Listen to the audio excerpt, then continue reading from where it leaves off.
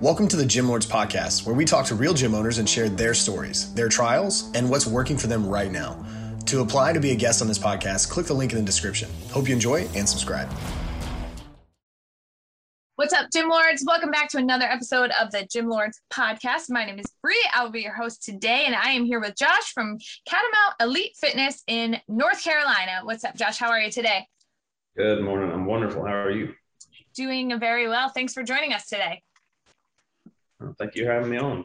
Of course. Alrighty, let's just jump right into the details here.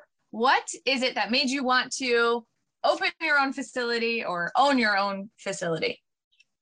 Besides just being crazy in general, I guess. Yeah. Start your own gym business. Yes. Well, when I first started with CrossFit in particular, I'd been doing all kinds of just normal gym stuff for years and years and years, and got bored. So I started doing some CrossFit stuff. There was absolutely nowhere to do the workouts. There was inadequate equipment and space and all those things in my tiny little town. So after doing that for a couple of years and working into certifications and what am I doing, how am I doing all this, just finally decided that I needed to start my own gym so that we had a place to do the workouts and have the correct equipment and stuff. So that was really the start of it. And, off we go into figuring out how to make that dream actually happen, right? Yeah, absolutely. So basically it came from a lack of having a place that you would want to work out in your small town. So then that kind of sparked the idea for you to provide that for your town. So as far as your business model goes now, so are you still doing CrossFit? And then around that, are you doing group, open memberships, one-on-ones? How do you structure things within your facility? So right now we're doing CrossFit classes. We are a CrossFit affiliate. We're doing those most hours of the day. And then in between, we're offering open gym. So folks can come in and do their own thing throughout the day. We kind of quit doing one-on-one training and stuff. It comes up from time to time, but we don't advertise it really anymore. It doesn't really fit with our demographic. So classes and open gym are where it's at nowadays, especially with the, COVID world. Mm-hmm. Yeah, absolutely. So the one-on-ones, you stopped doing them. You said it doesn't really fit the demographic. There's really just not like a want or a need for it, you found? Or was it more from like a business standpoint that it really didn't make sense? A little bit of both, I guess. I mean, yeah. We're not in a high, we're not in a climate with a lot of money. Let's just put it that way. We're very rural, so there's not a lot of money coming in from clients for that kind of thing. Mm-hmm. As far as the business goes, it's myself and throughout the year, one or two other trainers. So we're, very small staff. And just the workload gets to be a lot sometimes. So personal training on top of that was really hampering my ability to do my job and keep things running on the backside as well, Yeah, absolutely. So is it mostly you doing the training currently, and then you have staff members that kind of help out here and there? That's what it sounds like. Is that correct? Yep. Owner operator. Most of the time. I've got a few who come in and out over the years. I've had some really good staff come in and help me. There's some at the gym right now doing a really great job while I'm on, we'll call it vacation here in Texas for a week. All right. Awesome. So now you said you're in a very rural area. So it sounds like there aren't too many people as far as population goes within your town. So do you also offer online training at all? Is that something that you do? We haven't offered that. One of the issues with our space, our rural community, is lack of internet. I mean, we have very spotty internet, to say the least. And, it's hard to offer something like that when you can't guarantee that it's going to work every day or every week. And it doesn't really fit with how we can actually provide a constant service and it be worthwhile. Mm-hmm. Okay. Yeah, that makes sense. So as far as your membership base goes currently, how many members are you serving? We float around 100, which is pretty good. Over the years, we've grown consistently, and then COVID hit. We took a bump like everybody else did, but at the end of the year when restrictions opened back up, we were able to go back up pretty quickly to our original numbers. And then we even surpassed those for quite a while. I think these people wanted to get back out and get into it. Yeah. Yeah, absolutely. It came to a point where people were just ready to get back into the gym.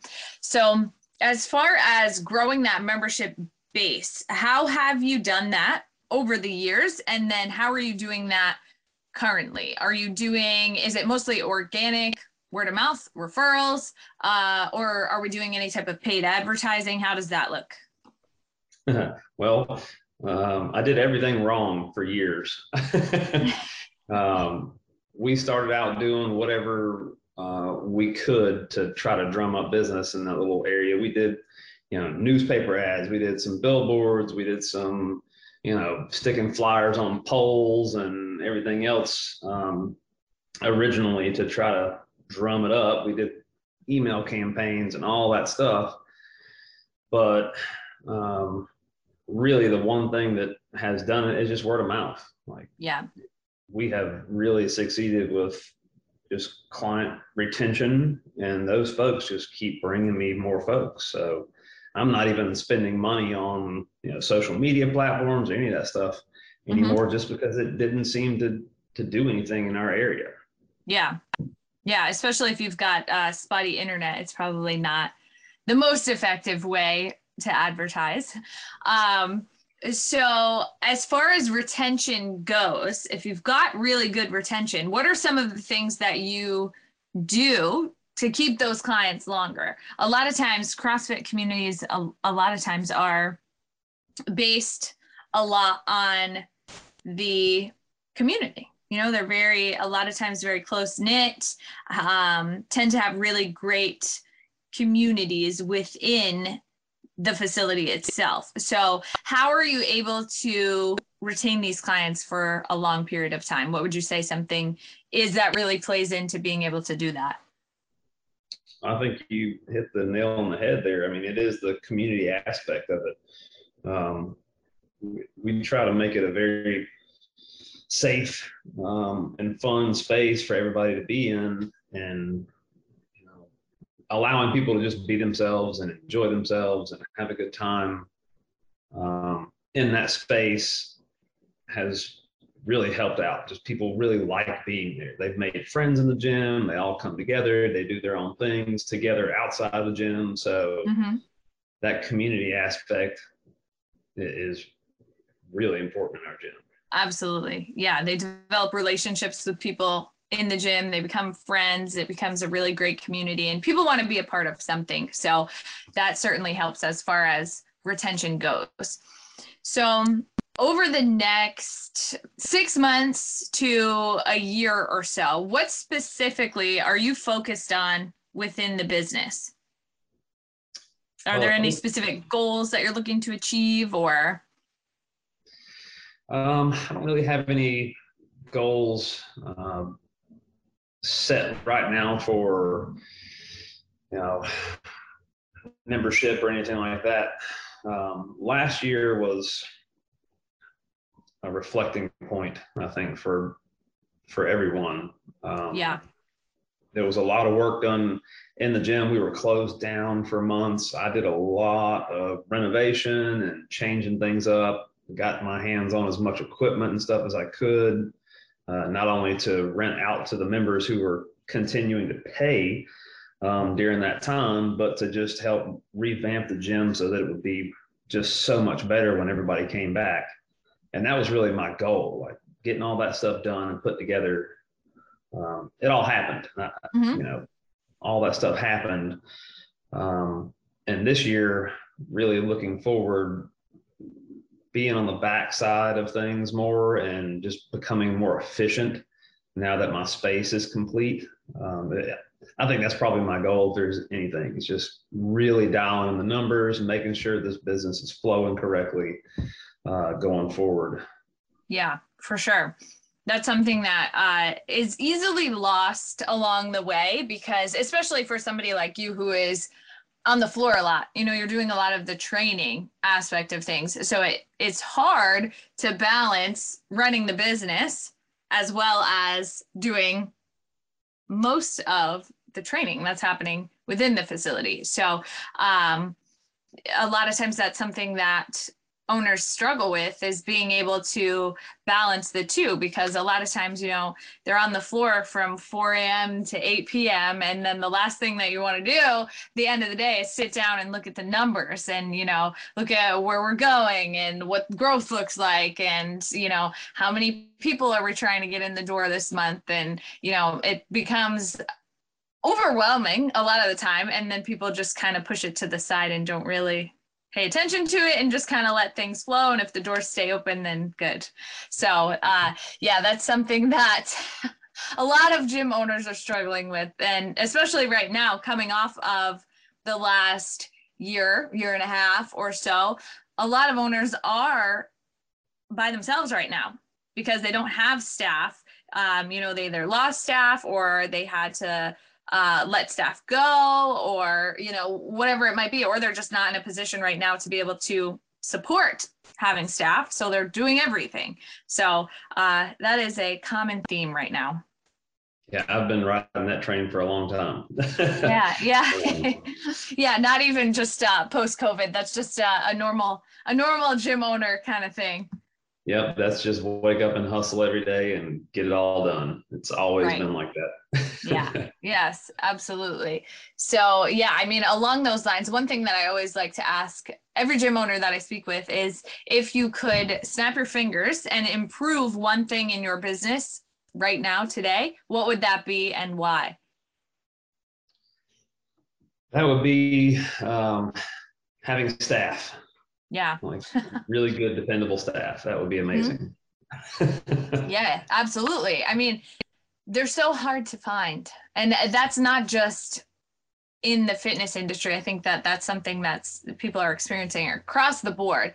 But yeah, that is, I think, one of the number one limiting factors as far as growth goes, just because you can't find the right people to put in the right places, and then you can't delegate, so everything is always on your plate, and then you're not able to ever step back a little bit enough anyway to actually focus on the business side of things and what's coming next, because you're always just focused on today, getting through the day, making sure that you're serving your clients in the best way possible, and then just moving on to the next day.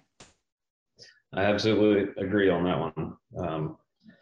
It is hard to find people, period. I don't care what business you own or what you're doing in your life, but right now it's really hard to find people. And even when you do, you got to be able to keep them around and, make sure that they're happy and staying on board for as long as possible. And unfortunately, where we are, we're very rural. We're next to a college town, but those kids are in and out all the time. So, them keeping jobs and holding jobs, and it's just it changes so much that it's not worth sometimes the effort to find those people and have them for 6 months and train them, and then poof, they're gone again.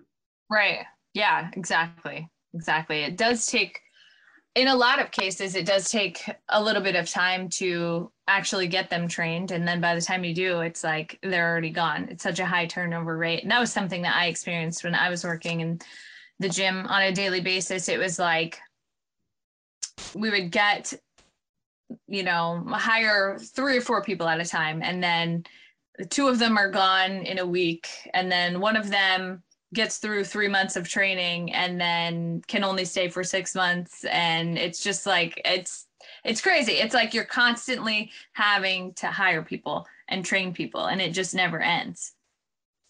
And the feeling is it's horrible that it's like, well, I might as well just do it by myself instead of having to take that effort. But, it does take away from me being able to do stuff on the back end, like sit back and look at numbers and plan out some kind of email campaign or whatever. It really does take away from those things. And that it's just part of the deal, I guess. But it's very frustrating sometimes to not be able to sit back and do the things you need to do, even though you got to do them.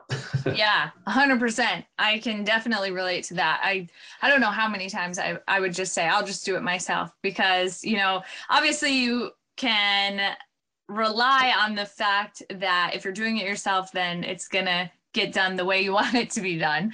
And then you don't have anybody to really help you anyway. And then the other side of that is sometimes when you do have somebody to help you, it's really hard to let go of some of the control and allow other people to do some of the things within your business, because I always looked at everything as such a direct reflection of me. And I set the standard so high, and it was like, it was just easier for me to just do it myself than to ask somebody to perform at that level. And I always expected that everything would be done at a certain level. And it was really hard for me to accept that maybe those tasks wouldn't be done at that level. And it was like, well, nope, I'll just do it because I want it done the way that I want it done. And it was very hard to let go of that control. So that's another aspect that I think a lot of other gym owners can relate to, because we tend to have the same types of personalities in that regard. Agreed. And we do set high standards, and sometimes we're punching ourselves in the face by doing it, but what do you do when that's how you operate? That's it. Right. Yeah, exactly. And I would never ask anybody to do anything that I didn't do myself. It was like, and that was another aspect of it. It was like, okay, well, I'm setting these super high standards, and I'm expecting everybody else to perform at this level. So I better make sure that I'm performing at that level. So, it was like everything I had to be the best at everything to show them that it was possible. Yeah, so it was exactly. like, even through sales training and teaching people how to sell memberships, because at the end of the day, it is a business. I had to have the best signing percentage, because I couldn't ask them to go in and make a sale if I couldn't do it myself, So it's like, among all of the other things that you're trying to focus on, you got to make sure that you're doing everything at the highest level. So it's a lot for sure. Absolutely. But it's rewarding, right? That's why we do it. Absolutely, 100%. Yes. And, obviously making those sales translates into people actually reaching their goals. So that's the rewarding part. That's the part that really keeps you going, is seeing people completely change their lives, lose 40 pounds, feel more confident, have more energy, sleep better. It translates into every other aspect of these people's lives. And that is the thing that is so crazy and so rewarding to see on a daily basis. So that's definitely the driving force behind it all. All righty. So let's see. Touching back, I meant to ask you about this a little bit before. So the way that you structure your memberships, so you have a couple of different services that you offer, nothing too crazy, obviously the group training, the open membership, but can people do both things? Can they do an open membership and then come in for group classes when they want? How does that work? How do you structure that? Yeah, well, the memberships, the way we have them structured, there's basically an unlimited plan. You can do whatever you want to, whenever you want to. And that does include both. There's a lower tier of the same thing where you get a certain amount of classes per week and a certain amount of open gyms per week. Use them how you want them. And then the open gym is just straight up open gym membership. People can come in and do whatever they want to on the hours in between classes. And they can also, if they chose to take a class, they can just pay a drop-in fee, if you will, to join a class. So basically it flows in all directions, just the bottom tier up. Of course, you have to add a little bit of payment to it to come to a class. Right. Of course. And then are you on month to month agreements, or do you do 6 months, 12 months, 3 months? How does that work? Mostly it's month to month. The folks who've been with me the longest, a lot of them are on 6 month or year plans. Mm-hmm. They know they're coming. They're happy to pay ahead of time for the entire year. Of course, I'll give them a break on price and stuff, but Right. most of the membership is month to month. Again, with really good retention, so I don't have to worry about those numbers changing too much. Right. We had talked about your retention before. So, that's something that sometimes people run into on the month-to-month memberships, is that it becomes hard to track. Sometimes if you don't have really great retention, then it's hard to predict what your monthly revenue is going to look like, because there's no commitment really there.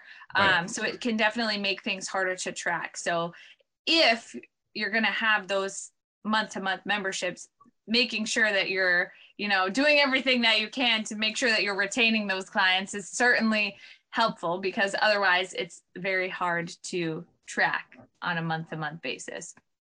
Absolutely. And we didn't even mess around with the open gym thing that much. That's kind of become more popular, I guess, since COVID. The way we set the gym up during that time, we taped off spaces for people to use individually and gave them their own cleaning equipment and those things. And a lot of gyms in the area, especially at the college down the street, they weren't doing that. So people didn't have anywhere to go. They found us and gave them a place to come in. And now we've still got quite a few of those folks too. But most of them stay on the open gym membership. Totally fine. More bodies in the door. Yeah, absolutely. And are you open 7 days a week, 6 days a week, 5 days? How does that work? Yeah, we're doing 7 days a week now. We provide programming on an app. Every one of the gym uses if they want to, or they can do their own stuff. But everybody's provided that with all levels of membership. So even if they're doing open gym, they're not doing the classes, they still get programming, and they can choose to do whatever they want to whenever they want to. And the gym, for the most part, is open 24/7. We put a security system in and doors and all those things to open whenever. So that helped us with bringing some bodies in the door too. Definitely. That's cool. I've heard that a couple of times pretty recently from different gym owners, that they have an app that the members can find their programming through and when they come in, so that they always have programming. Because that's a huge thing. A lot of times people, when they come in the gym, they get there and then they don't know what to do. So I'm sure that that's super helpful. So are those programs that you write individually beforehand and like upload them to the app, and then they can kind of select whatever they want, or are they on individualized programs? How does that work? Well, I used to write all my programming. That became exhausting after years of doing That's it. why I asked. I'm like, wow. You lose a lot of time doing that. No, we pay for a service now. We've been through several different programs over the years from different gym owners and games athletes and just different sources. But it's so much better to pay for it and offer it to the members. The stuff we're offering has multiple levels to it, so you can do it at home stuff, or body weight, or small amounts of equipment or whatever. And people love that. Like, they don't want to work out super hard today, they're just going to do the body weight version in the parking lot. Cool. Whatever. Still here, enjoying the gym, which is what they want. So exactly. Yeah. Provides a lot of versatility for your clients depending on what they want to do for that day. All right. So if you could provide one piece of advice to somebody who's thinking about opening a gym, what would that be? Don't do it. No, I'm kidding. That's what I say too. No, just, before you start, run the numbers. Yes. And then run them again. And then, worst case scenario, imagine that's all going to go wrong, and then run the numbers again. Yes. 100%. And if you're okay, then you can start. Exactly. And have some money in the bank just in case things go wrong as well. That was a huge one somebody was talking about the other day. You know, we were talking about doing the napkin math. You know, it's always like everybody starts a gym and they're like, well, you know, if I have X amount of clients and they're paying X amount of dollars per month, perfect. I'm going to be making $20,000 a month. And it's like, and then they open their doors, you know, and then, oh, lo and behold, they're not making $20,000 a month, but their overhead is $8,000 or $10,000 a month. And now they don't have the membership base to support that. And it becomes very rough, very quick. So I think that, yeah, I mean, a lot of times people start gyms because they're doing personal training. They start to gain a lot of clients, and then their clients are like, hey, you should open a gym. And then it's like, okay, you know, and a lot of times they really don't think about the business side of things. It's not something that's like really on your mind at the beginning. You know, you think I can do this. And then these things kind of just slap you in the face when you open the doors. So. Right. Suddenly you're, you know, all your money's gone every month and you're living off of $500 and trying to figure out what you're going to eat for the rest of the week. But you're working, you know, 60, 70, 80 or more hours a week. Yes. Right. Absolutely. And you're putting in a lot of time and not really I didn't get anything out of it for years. I was fortunate that I was able to start out small and just keep building as I went. Had I gone into this thinking, oh yeah, I can get all this equipment and have all this space, and there's no way it would have lasted.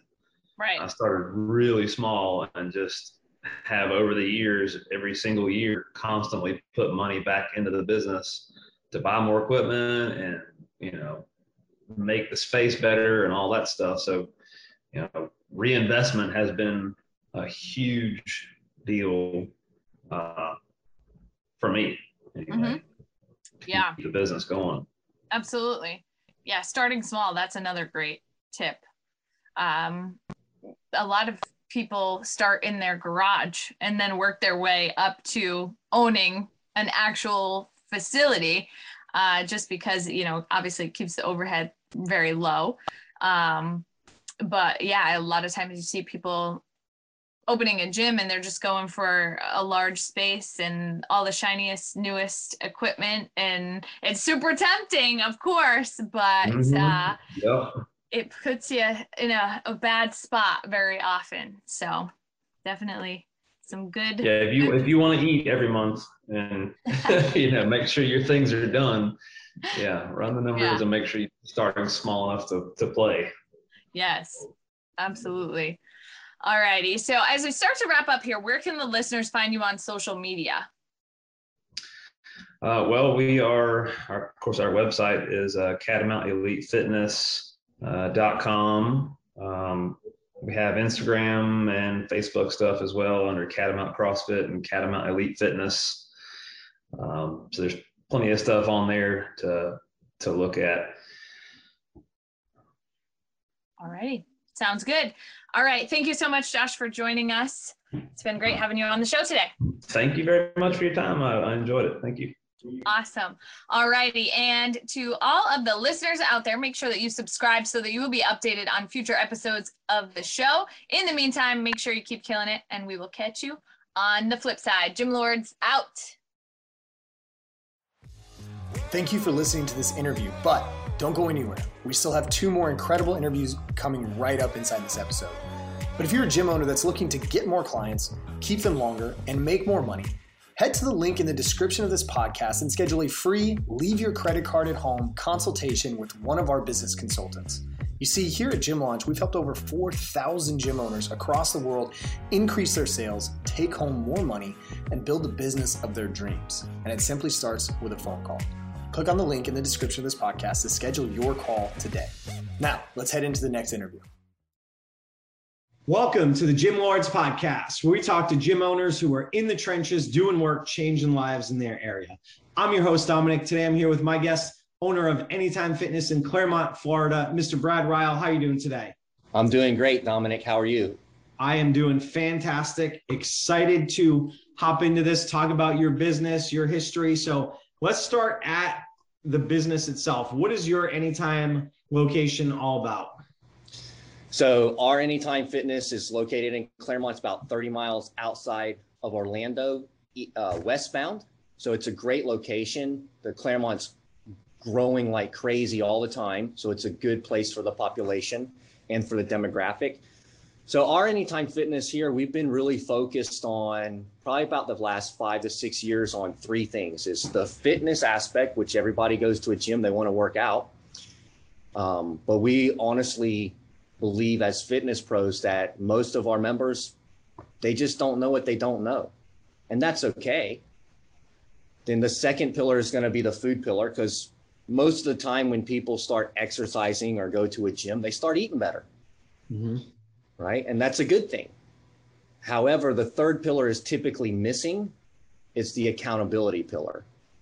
And that's the most important pillar of our program. It's the glue, right? So when things get tough, and they're going to get tough, because this is the hardest thing that the human body can ever do, is achieve some type of fitness level and then actually maintain it in their life cycle. That's the accountability. It's big. I mean, it's huge. Now, we also understand that things happen, and that's okay. We just move forward, right? Brad loves barbecue. So if I have barbecue on a Sunday, then I just move forward on Monday. It's okay. I think the food is the hardest one. It always is. It always will be. So we have a 6-week challenge, and then we also offer after the 6-week challenge to our clients to go into what's called the year of change or lifestyle, which is a great program. It really helps them actually start changing the shape of their body, not only externally, but also internally, which is a very good thing. We also do have, our general members, Dan, Stan, and Jan, which are great. We love those people. But we really want them to have a profound impact on their wellness. And we know that a lot of times our general population member, they don't really have a game plan. They don't really know the science behind how to get the human body to a really good wellness point and maintain it. And I believe that that's because most people who go to a gym or something online, they're looking for a weight loss journey. And I feel, in my professional opinion, that those don't work. And that's really what I focus on at the club here. And we do have members who just come in and work out. They use the convenience thing, and that's great. It's awesome. I give them a high five too.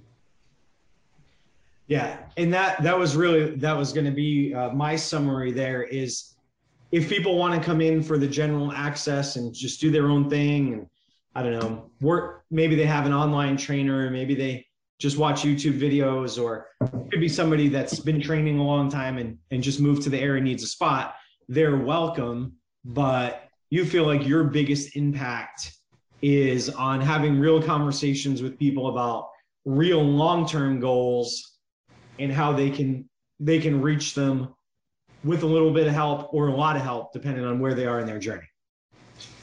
Yeah, they have to have, like when I meet someone, I'll basically tell them, of course, greet them and build some rapport.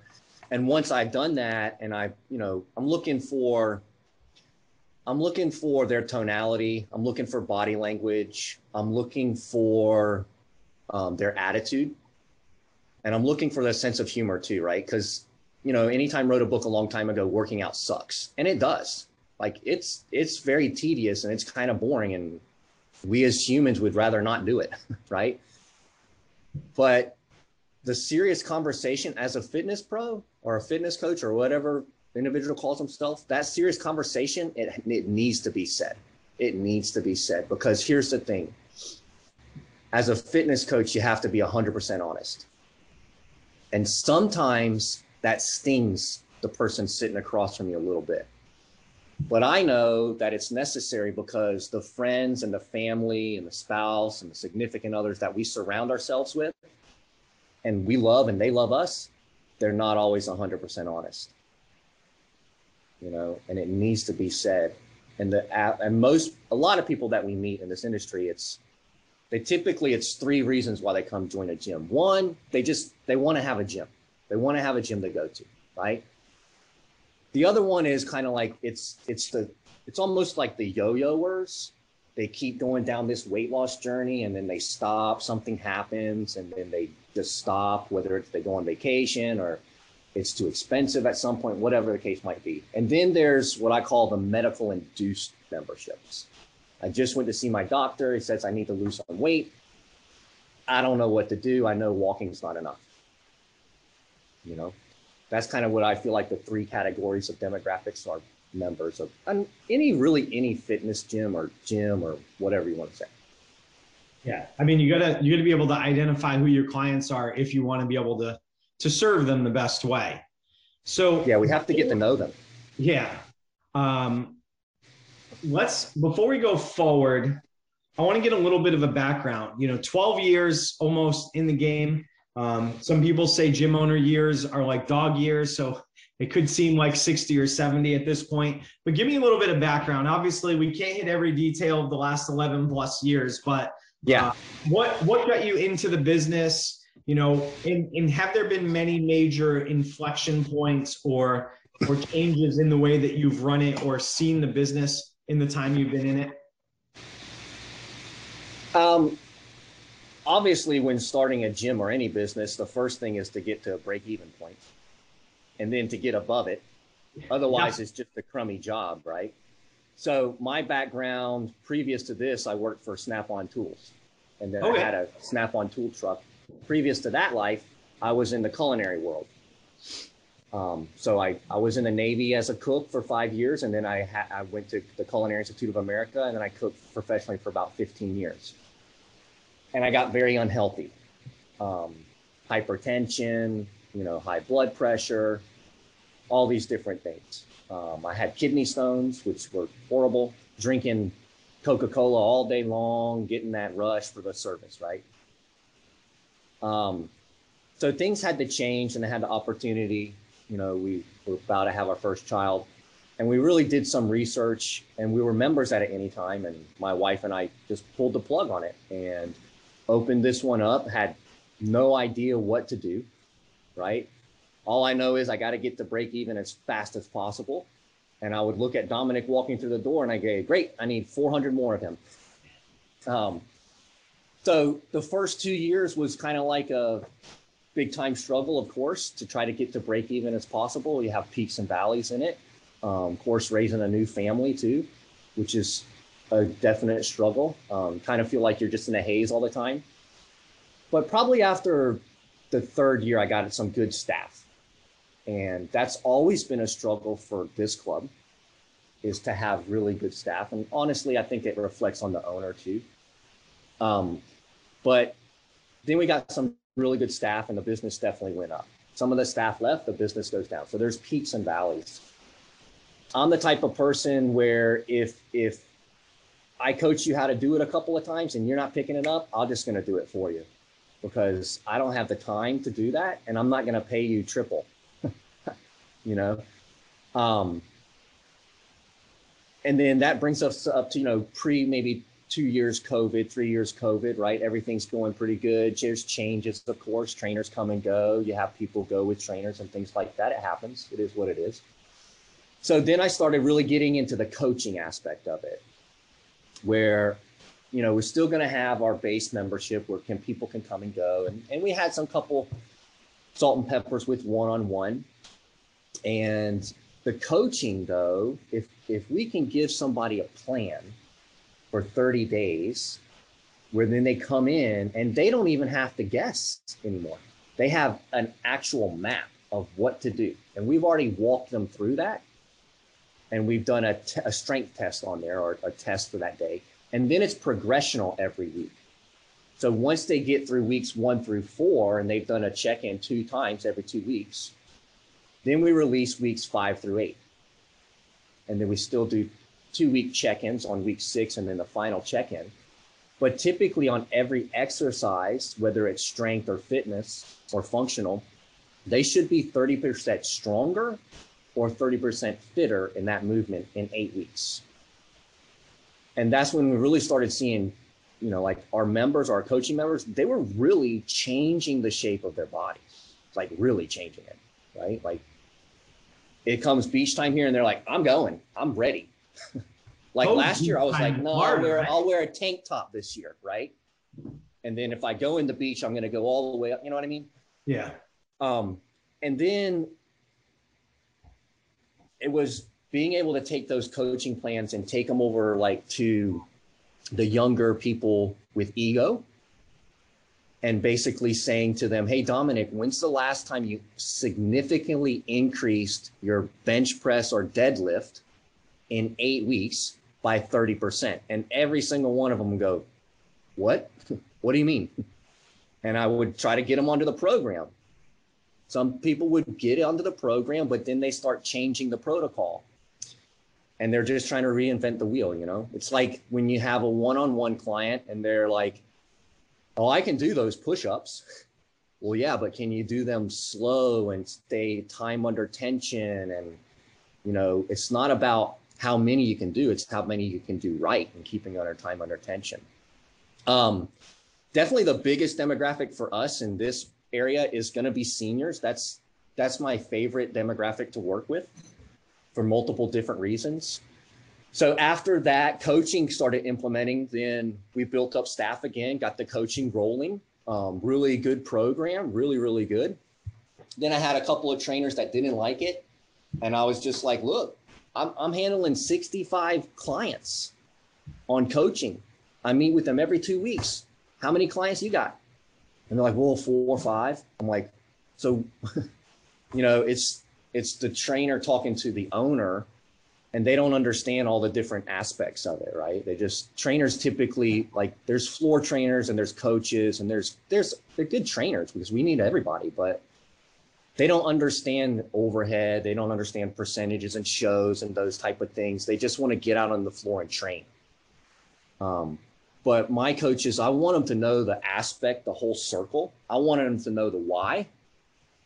Doesn't mean that they're even going to train, but I want them to know why and I want them to know how. So that way their opportunity, when they have it, they're ready to go 100%. And they're not hesitant, you know. They have all that knowledge and experience will come.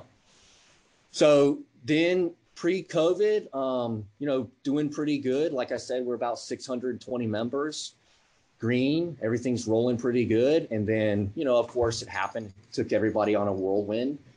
It wasn't really during the shutdown. It was more the effects 12, 14, 18 months after that. People just, you know, the different variants and the different misinformation and stuff like that, whatever, you know, opinions vary, which is fine. I think that had the biggest effect on the gym industry. And I think that's why, you know, the hybrid or the online really shot off like a rocket, which is good. You know, I think that with the shutdown, a lot of times, I think we were fortunate here in Florida, it was only 60 days, maybe a little bit longer, but a lot of places it was a lot longer. And that has a lot to do with mental health. You know, physical fitness is a good thing for mental health, you know, because in our life, stress doesn't go away. It impounds or compounds. But if we're exercising and we're healthy and we're chasing true wellness, we just manage the stress better. You know, it doesn't affect us so much on our mental health. So that's kind of what I try to talk with people about is, you know, fitness is only one aspect. The gym is only one aspect. If you're coming 3 times a week, that's 3 hours a week. What are you doing the other 161 hours? You know, are you eating right? You know, that's a big thing with food for me is I know, and I'm not perfect. I'm not telling anybody I'm perfect. I'm like that 80-20 person because I believe that's being realistic. If you're going to be 100%, you're going to be a high performance athlete, a bodybuilder, an Olympian, something like that. That's not, I mean, we love those people, but that's not really our base, our core members. It's just everyday people, people who have kids, people who work, people who have all these different life stresses and things like that. They want to get healthier, but they don't really know how to do it.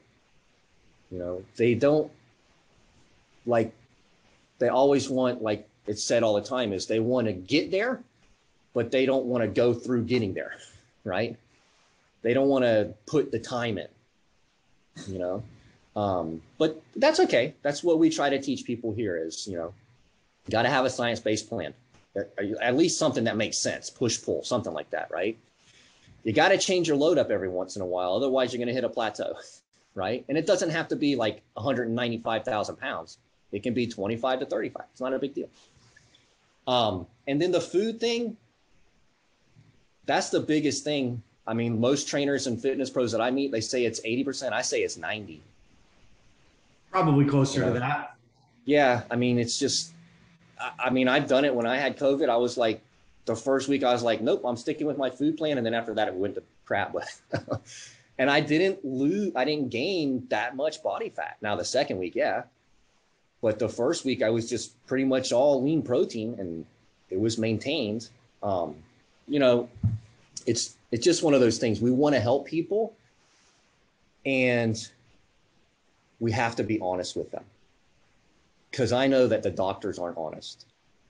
It's not that they're dishonest. It's just that they have a certification and they took an oath, right? So they typically have to prescribe something. And a lot of times those prescriptions is a Band-Aid. Yeah, it's definitely different coming from them. You know, we get to be on the preventive side and they have to be on the reactive side, but also they know what people's compliance is. And, you know, in fitness, we sometimes struggle with compliance. And I've seen some studies where people will legitimately, you know, the compliance with people taking life-saving medications for acute issues is nowhere near what you think it would be. So it's a different struggle, but so we get a good idea of the background and how we got to where you are. I want to talk about a few operational things, Okay. how you're a little bit different than what most people think of with an access club and how you approach it. My first question is, you're in the gym right now. How often are you in the gym on a regular basis? Because I think with these access type gyms, and I'm not saying just anytime, you really get two stratifications. You either have owners who are never there or owners that are always there. So what bucket do you fall in there, and has it always been that way? I am not always here, but I'm always here, right, in my brain. Typically, though, I'm here Monday through Friday. You know, I have a PM coach and he's really, really good. And I have 100% confident in him, you know, operating the club when I'm not here. Now, there's still things that he needs to do. Yeah. And that's okay. But I mean, I live pretty close to the club. And when I drive by, I'm like, should I go? Nope, coach is there. Don't worry about it. He's got it. And he does. And he'll text me if he has a question. And he very rarely texts me, but he does. He texts me if he needs to.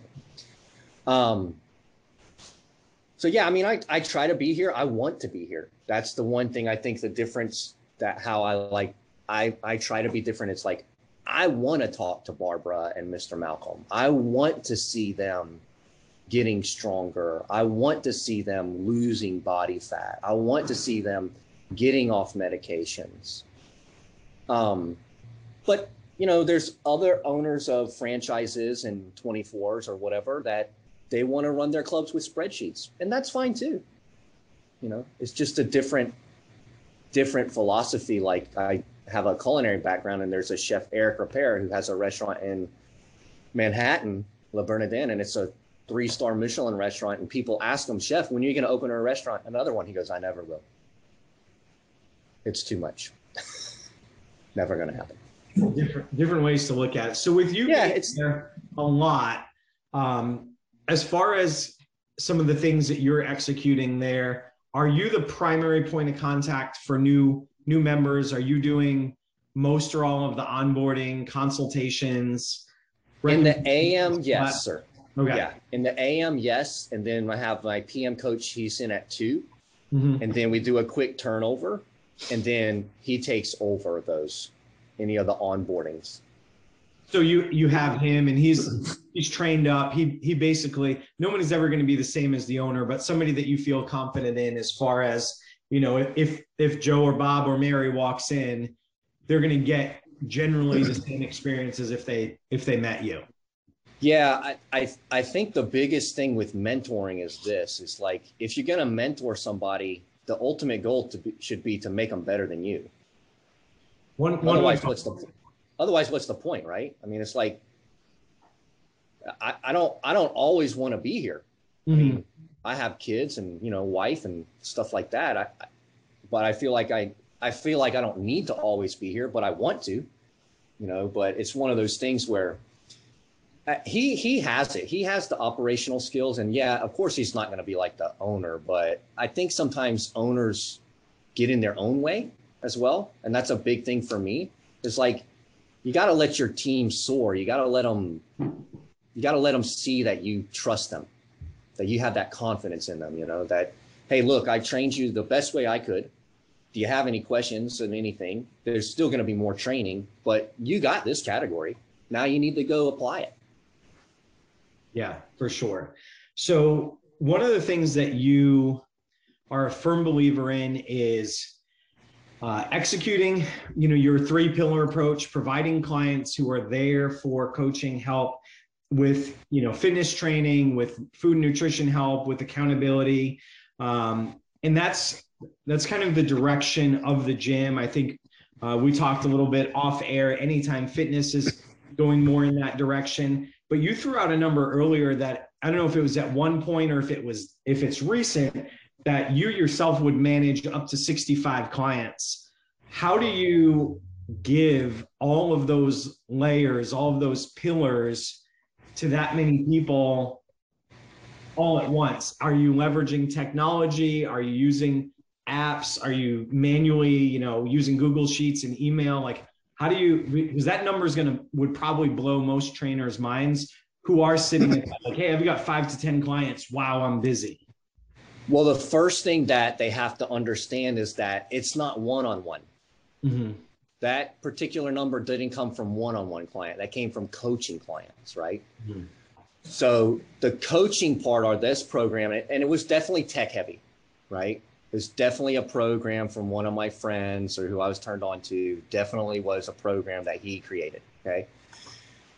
But it's basically giving somebody a roadmap, right? They come in, this is their goal, this is what they've done, this is what type of foods they eat, whether, those type of things. Great. Do you have any limitations? So the basic PAR-Q stuff, right? Then we basically go out on the floor, right? And to kind of like dumb it down almost, because it's not one-on-one, it's coaching. It's basically taking somebody to like the chest press machine, right? And setting them down, because most trainers will sit down first and then show them how to do it. That's not what coaching is. Coaching is coaching them through it, right? If they need a demo, yeah, that's fine. But sit them down, put their limbs in the proper alignment, right? Making sure that there's very minimal or no load whatsoever, making sure that all the joints and the ligaments work properly. There's no impedencies, making sure that their breathing is right, because that's a big thing, honestly. Like, a lot of people don't understand the breathing effect. And it's hard to coach that. It's really even harder to train it. And then once their form is good, now we do an immediate max test. And they don't understand this at all. So most trainers, typically what I've seen is they'll do like a 7-4-7. It's 7 reps with the moderate weight, then 4 heavy, and then 7 with the moderate weight again. Or they'll do a pyramid or something like that. And then they go up in weight, because typically the philosophy is, I need to warm up the joints and ligaments, which, yes, that's true, but I also need to warm up the muscle. No, you don't need to warm up the muscle to get the max, right?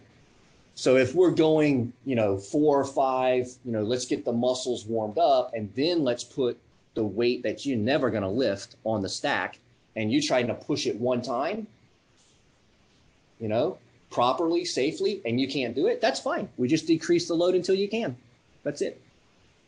As opposed to going down the stack, let's start you at, I don't want to start you something that's going to injure you, right? I know I did the PAR-Q. So I start at 45, or the worst thing that I've seen trainers do is like, hey, what do you usually bench press? Right? What do you bench? Right? So they start, well, I don't, he might bench press that, but let me kind of put my brain into it. But once they get to the max, they've never really maxed anyways, because they've fatigued the muscle group. So the coaching is that, and then they have a roadmap where they know what to do every single time they come into the club. They know what seat setting to put the chest press on, how many repetitions I need to do, how many sets, and what the weight is that day. And once they've completed that exercise, they check a check mark off. It's the accountability box, right? Then they move on to the next exercise. And by the time they're done, they have a whole completed science-based workout finished that day. So what happened with the way I was able to manage so many members or clients, right? Because 65, it's a big number. And if you tell somebody like who's a one-on-one trainer, they're like, there's no way, dude, you were like working 100 hours. Like, no, I wasn't.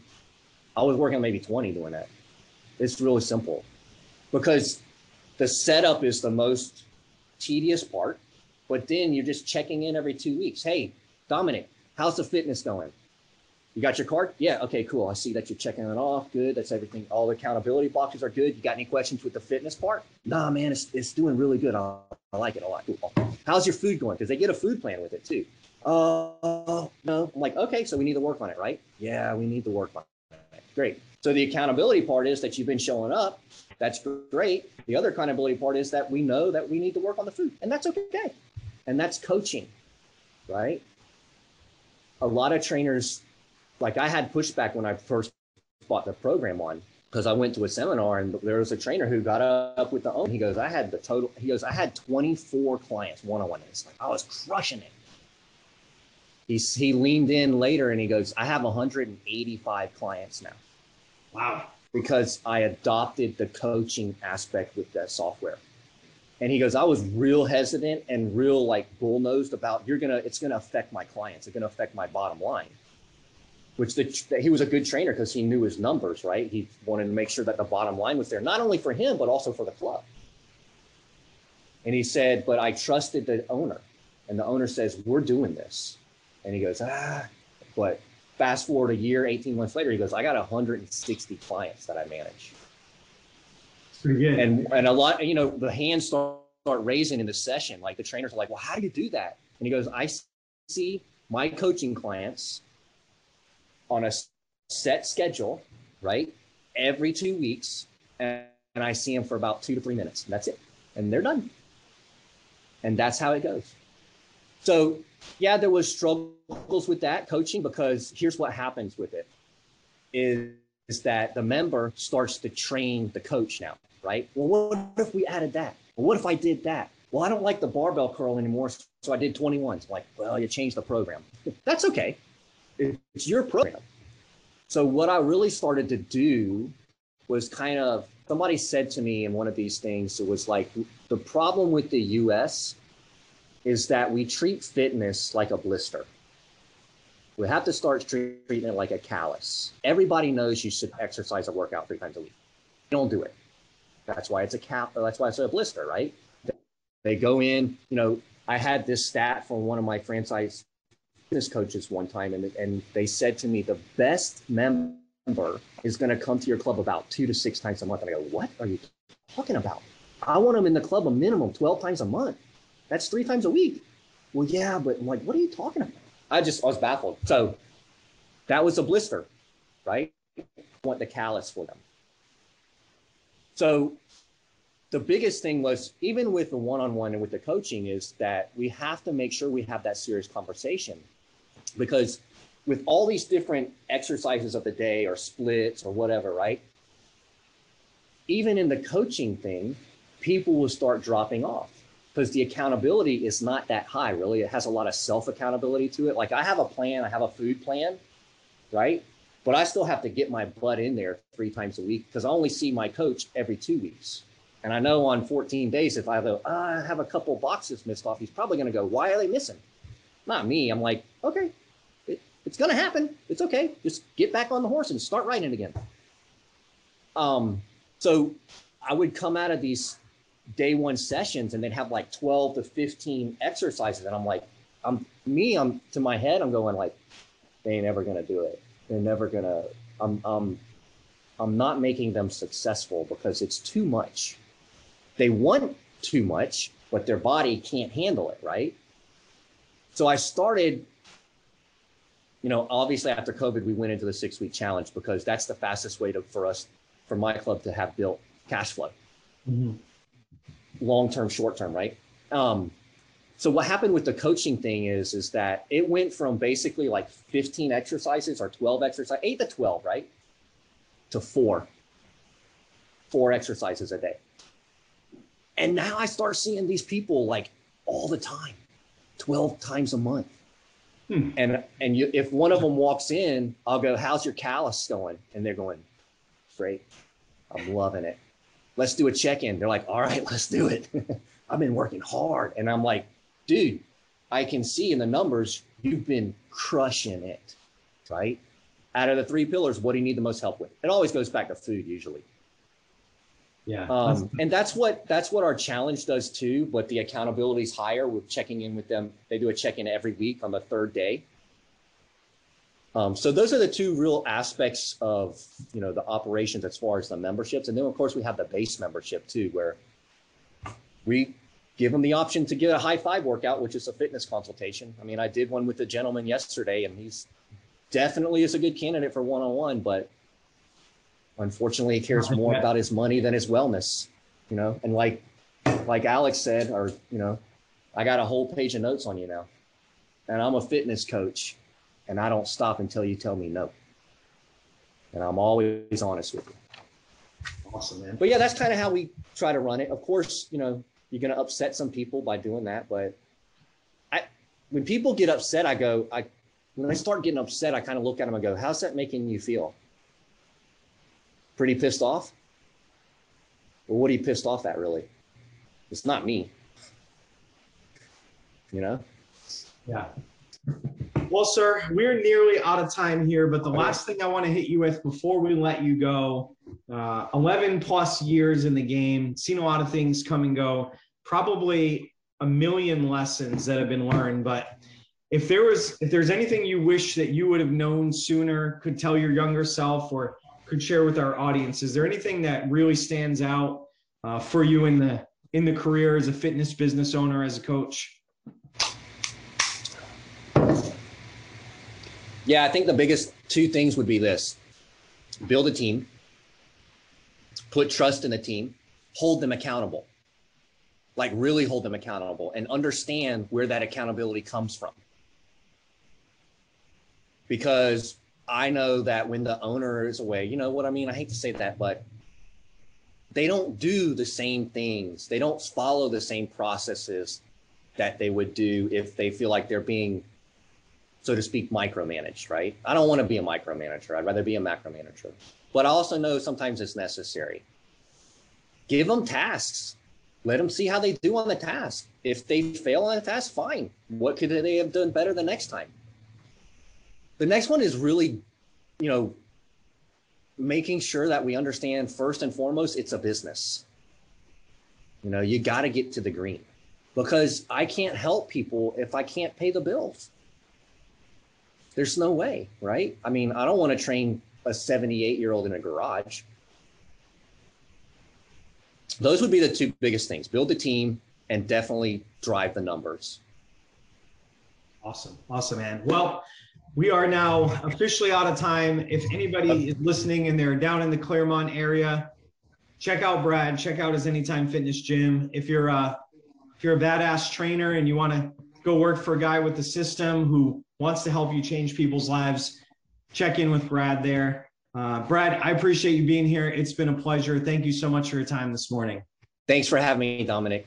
You're welcome, sir. And to everyone out there listening, we appreciate you. We hope you found value and inspiration in this episode. If you'd like to hear more, hit the subscribe button. We'll notify you when new episodes drop.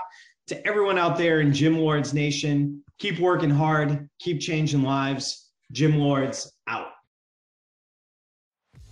Thank you for listening to the podcast so far. Don't go anywhere. We still have another episode coming right after this word from one of our sponsors. The Gym Lords podcast is sponsored by Prestige Labs. Prestige Labs is the first and only nutritional supplements company built by gym owners for gym owners. Prestige Labs solves the problem that all gyms have experienced, the broken inventory model, low commissions, and even lower quality products. Prestige Labs provides 100% drop shipping, zero inventory, PhD formulated high quality supplements for you and your clients. The goal is simple: cover 100% of your rent while never sacrificing your integrity. To learn more or to become an affiliate of Prestige Labs for free, apply at affiliate.prestigelabs.com. That's affiliate.prestigelabs.com. Double your client results, double your income. You can head to affiliate.prestigelabs.com to become an affiliate for free. Now stick around for the rest of this episode. Use coupon code GYMLORDS on prestigelabs.com for 20% off all future supplement orders. What's going on, everyone? Welcome back to another episode of the Gym Lords podcast. I will be your host today. My name is Joe Fitzgerald, and joining us to talk about the business is Mr. David Figg of House of Gains, coming at you from California. David, what's going on, my man? How are you today? Nothing much, bro. It's been a beautiful morning so far. Beautiful morning, at least on your side of the country. It's about 8 degrees where I am. So man, we're bit nice. Less beautiful, but we're nice and easy 70s today, so we're lucky here. Yeah, not quite the same, but I'm jealous. And so, David, I mean, House of Gains, man. Tell us about. Give me an idea of this business in general. What made you want to start a gym in the craziest time in gym history? Yeah, it's a crazy time we're in. So we opened up actually 4 months prior to COVID, or 4.5, 5 months. So like we opened up in October the year prior, 2019. I was 21, I think at the time, 20 or 21. So we started the opening the gym process when I was 19. And so it was my wife and I, well, at the time, we weren't even engaged. We've been together for almost 10 years. And so we went to 24 Hour Fitness. We went to LA Fitness. We went to some of the larger commercial gyms in the area. And, to put it as simple as possible, we were disappointed with the quality of environment that we were getting. So, I feel like this was a time where some of the niche gyms were really starting to come into play. I'd see pictures of like self-made training facility or like zoo culture.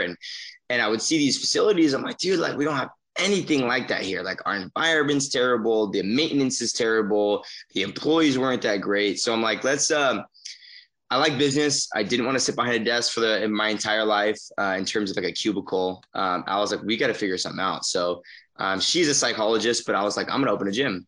And she was like, you're 19. I'm like, I don't care. So we made it happen one way or another. And so our facility is membership-based gym. So we're not like a small personal training. We don't do group classes. Just straight up, you pay a membership fee and then you get to use the gym, enjoy the environment as much as you want. And then we're 24-hour access as well, which is great. So yeah, that's kind of the backstory about us, man. It's just kind of like most successful businesses. They find something they don't like and they learn how to fix it. So yeah. That seems to be how a whole lot of us made it into the fitness industry. Is they had a shitty experience, they had a shitty boss, they had something along the way that pissed them off enough to say, I can do this better. And here we are a handful of years later. Now you guys, over 2 years now in business, how have things been for you? Have we grown since opening?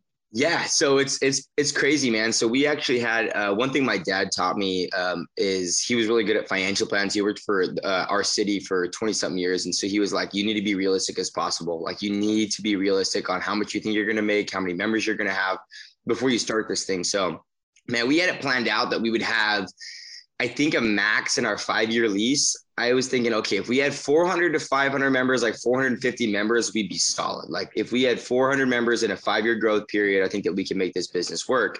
And then when we opened up, we were very, very reasonable with how much we thought we were going to sign up. I'm like, okay, let's just set a goal for 25 members a month.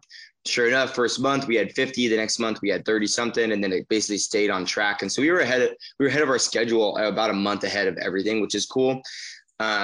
Fast forward 4 months later, bam, COVID smacked us in the face, just like every other gym. You and everyone else, bro. Yeah, it was difficult, dude. So, and then we reopened a little bit earlier than some other facilities, only because there were other facilities in our area that were opening, and so we saw this as like, hey, this is like a fight or flight. Like you have to just fight, or you're not going to make it. You have to run, get rid of the business because members were flocking to whoever was open. So we opened up. Within 3 days, I think we closed down for COVID. We had 189 members. We reopened, and within 3 days of reopening, we had 500 members.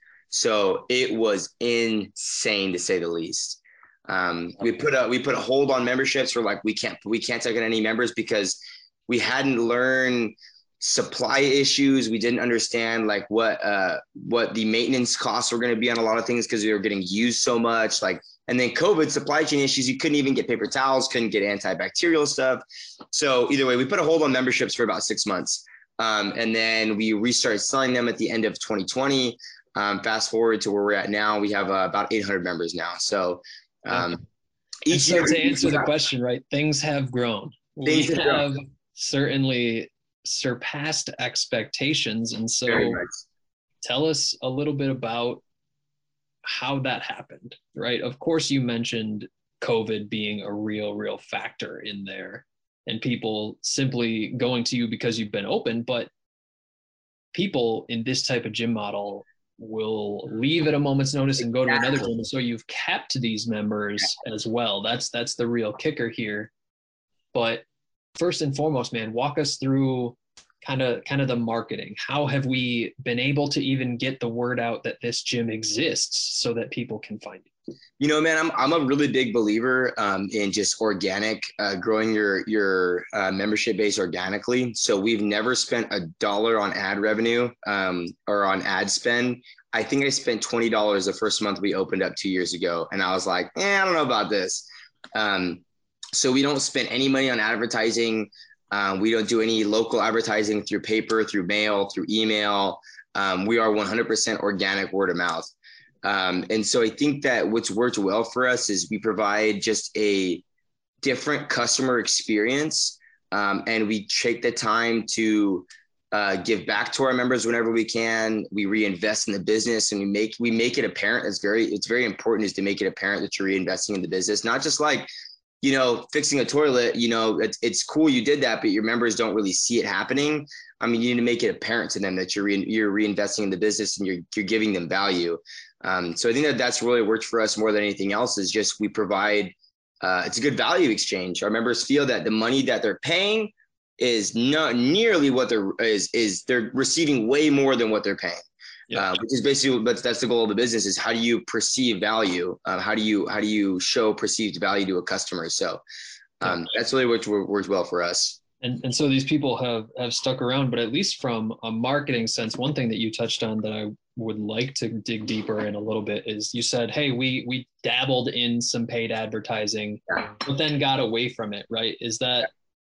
That was inexperience. I was 21. Like, I didn't know anything. Like if we were to run, like, we haven't run a membership sale. We haven't run a sale in 2 years. Like, we don't run sales. When it comes time to the point where we have to, if we want to go to a bigger location, I think that ad spend is really important. And I know that we would for sure do that. It's just for our model, our month over month growth and whatever it is, and our churn every month. If the word of mouth is working, man, it's keeping our culture the way that it is. I don't see any reason why we should do it.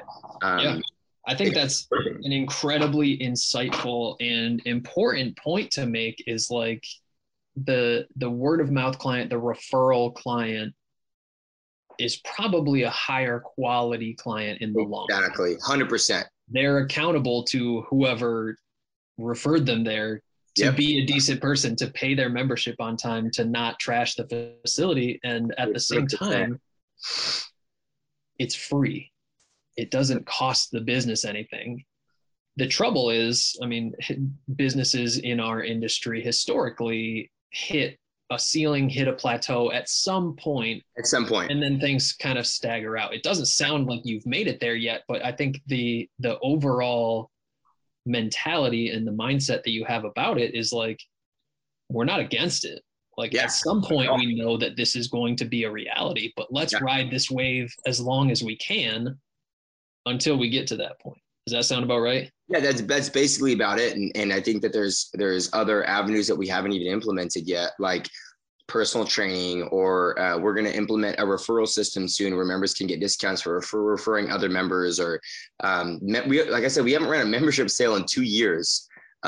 Mainly because our gym it's so packed in terms of square footage. It gets so busy sometimes that I feel like if we ran a sale and I know that we could put on 30 or 40 new members, I just don't think that it's the right thing to do yet until we get some new equipment that's going to free up the bottlenecks that we have in our facility. Like we're getting doubling our squat racks in the next 2 weeks. So and that's going to free up a bottleneck, which I would feel more comfortable running a membership sale. So I'm super ad spend is great. Like paper spent, like mail and email and hard marketing. I think those are great advertisements. I just don't think that it's for our business right now in this moment, just not right. Yeah.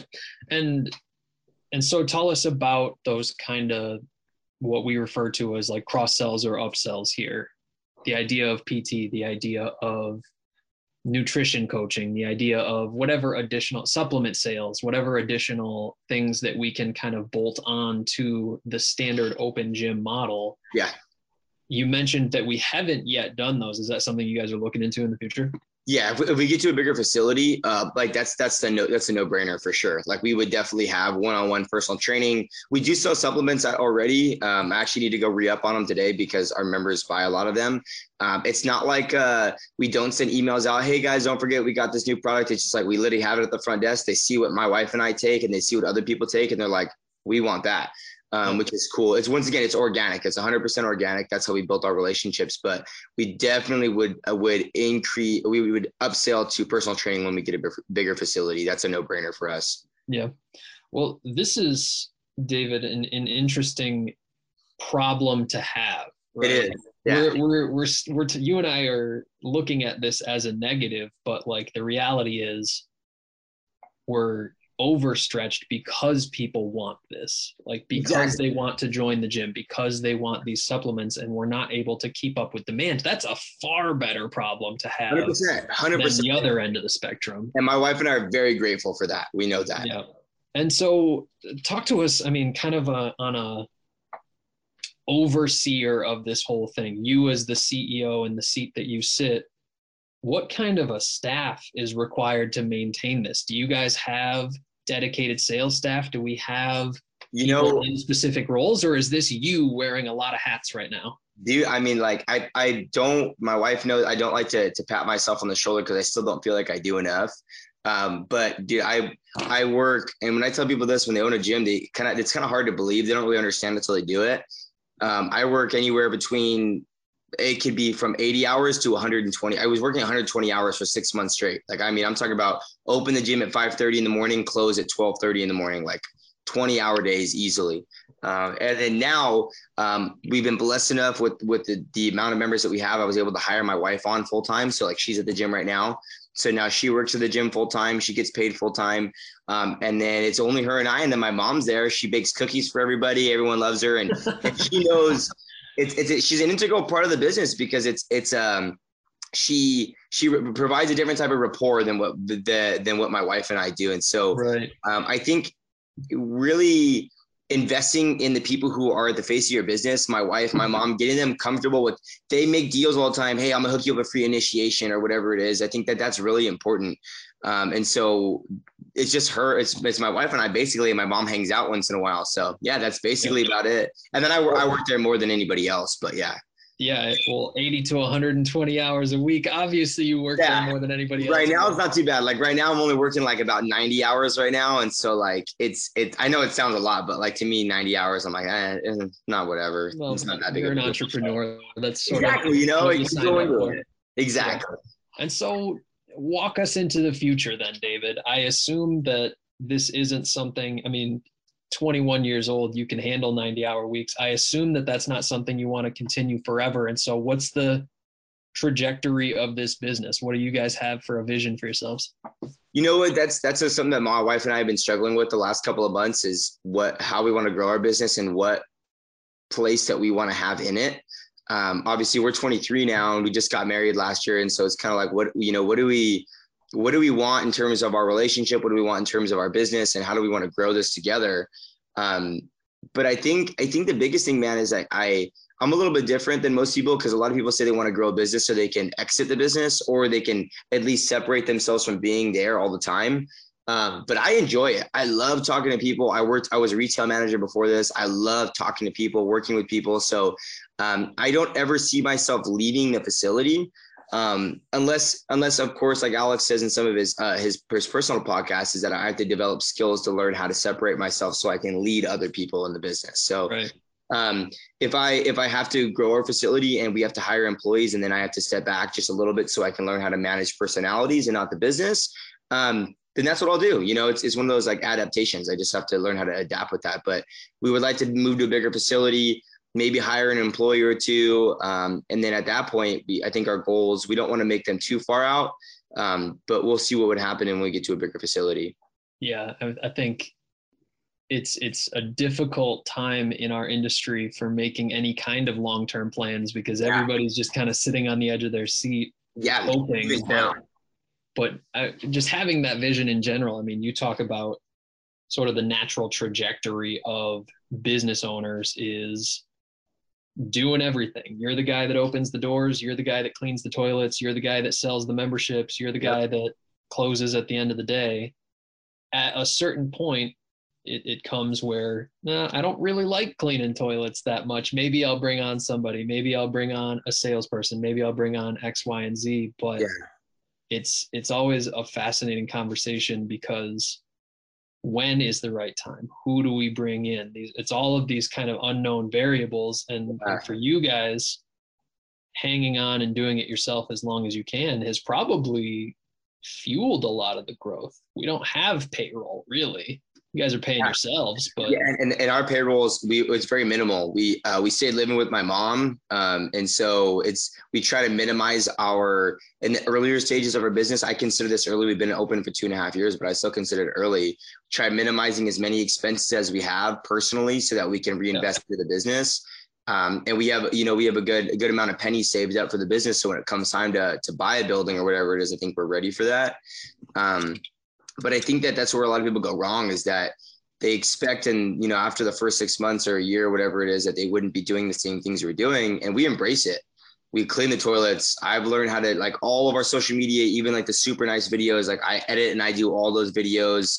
I maintenance the ACs on top of the roof. I basically do everything. Yeah. That allows you guys to really, really reinvest. When you talked earlier about building that membership experience, everything goes back into the business and really solidifies that foundation. Now you guys approach kind of the next step when you talk about bigger location, buying a building, and you're far better prepared for it than if you had all of these other moving parts. And so it's definitely exciting to see. I can imagine that going into the facility for you day after day, I mean, you can feel the passion and the conviction in your voice when you talk about these things. And so what's the ultimate vision of this for you? Take us way into the future, man. What do you think is in the books for you? Well, I mean, if it was looking like, a decade or two down the line, I mean, we would like to own, we would like to make the business to the point where we have multiple locations, or a lot more than multiple locations, and really be able to provide the amount of service that we have to anyone, anywhere, because we travel. We just got back from Sacramento, where my dad lives, and there's not a gym out there that we like. Like, there's nothing out there. And we talk to people at the gyms, because we're sociable people, and they tell us, like, dude, there's nothing out here. Like, it's all, big box facilities that don't care about their member, basically the same problems that we ran into when we opened our facility. So I think that there is a need for it. But I would like to make them franchises. I want to be able to give someone the experience that my members have, because someone owns the House of Gains LA, and they take care of their members the way that we do. Give them a stake in the business to the point where that they can provide a good experience the way that we're providing for our members here. Yeah. I mean, man, I think that's probably a pretty good place to start to wrap this up, and one that I think a lot of gym owners aspire to be in, multiple location successful businesses, but making that leap from 1 to 2 to 3 to 5 that's where the real challenges come. And so I'm sure you'll face it head on and figure it out when we get there. Now, David, where can people find out a little bit more about House of Gains? Well, our biggest platform is Instagram. So it's just House of Gains Gym, no underscores, no periods, just straight House of Gains Gym. That has our entire social media page, which we, are on daily. That's where we have our biggest platform. My personal page is just David Figg, my first and last name, which is a little bit more personal stuff. But our business stuff, we have all of our videos, all of our members, we repost, everything's on our House of Gains Gym page on Instagram. Simple and easy. Well, man, it's been an absolute pleasure hosting this conversation and seeing kind of your mindset, your motivation for this business. I can't thank you enough for your contribution to the podcast today. And we'll have to check in with you because it seems like things are really moving and changing month to month for you. So we'll have to get you back on down the road. I'm super down for that. Thank you guys for hosting me, man. It's been a pleasure. Awesome. And so to everyone who tuned in today, we appreciate you as well. Don't forget, if you want to be notified about future episodes, hit like and subscribe. If you're interested in joining us to talk about your business model within the fitness industry, click the link in the description, fill it out. Our team will be in touch with you soon. And as always, until next time, Gym Lords out. Thank you so much for listening. If you found this content valuable, here's 4 ways we can help you grow your gym for free. 1, grab a free copy of Alex Hormozi's best-selling book, Gym Launch Secrets, at alexsbook.com. 2, join our free Facebook group at alexsgroup.com. 3, if you're a gym owner, you can apply to be on the podcast by emailing us at podcast@gymlaunch.com. 4, leave us a 5-star review so we can gain access to more gym owners and bring those lessons back to you. And as always, tap that button and subscribe to this podcast for more.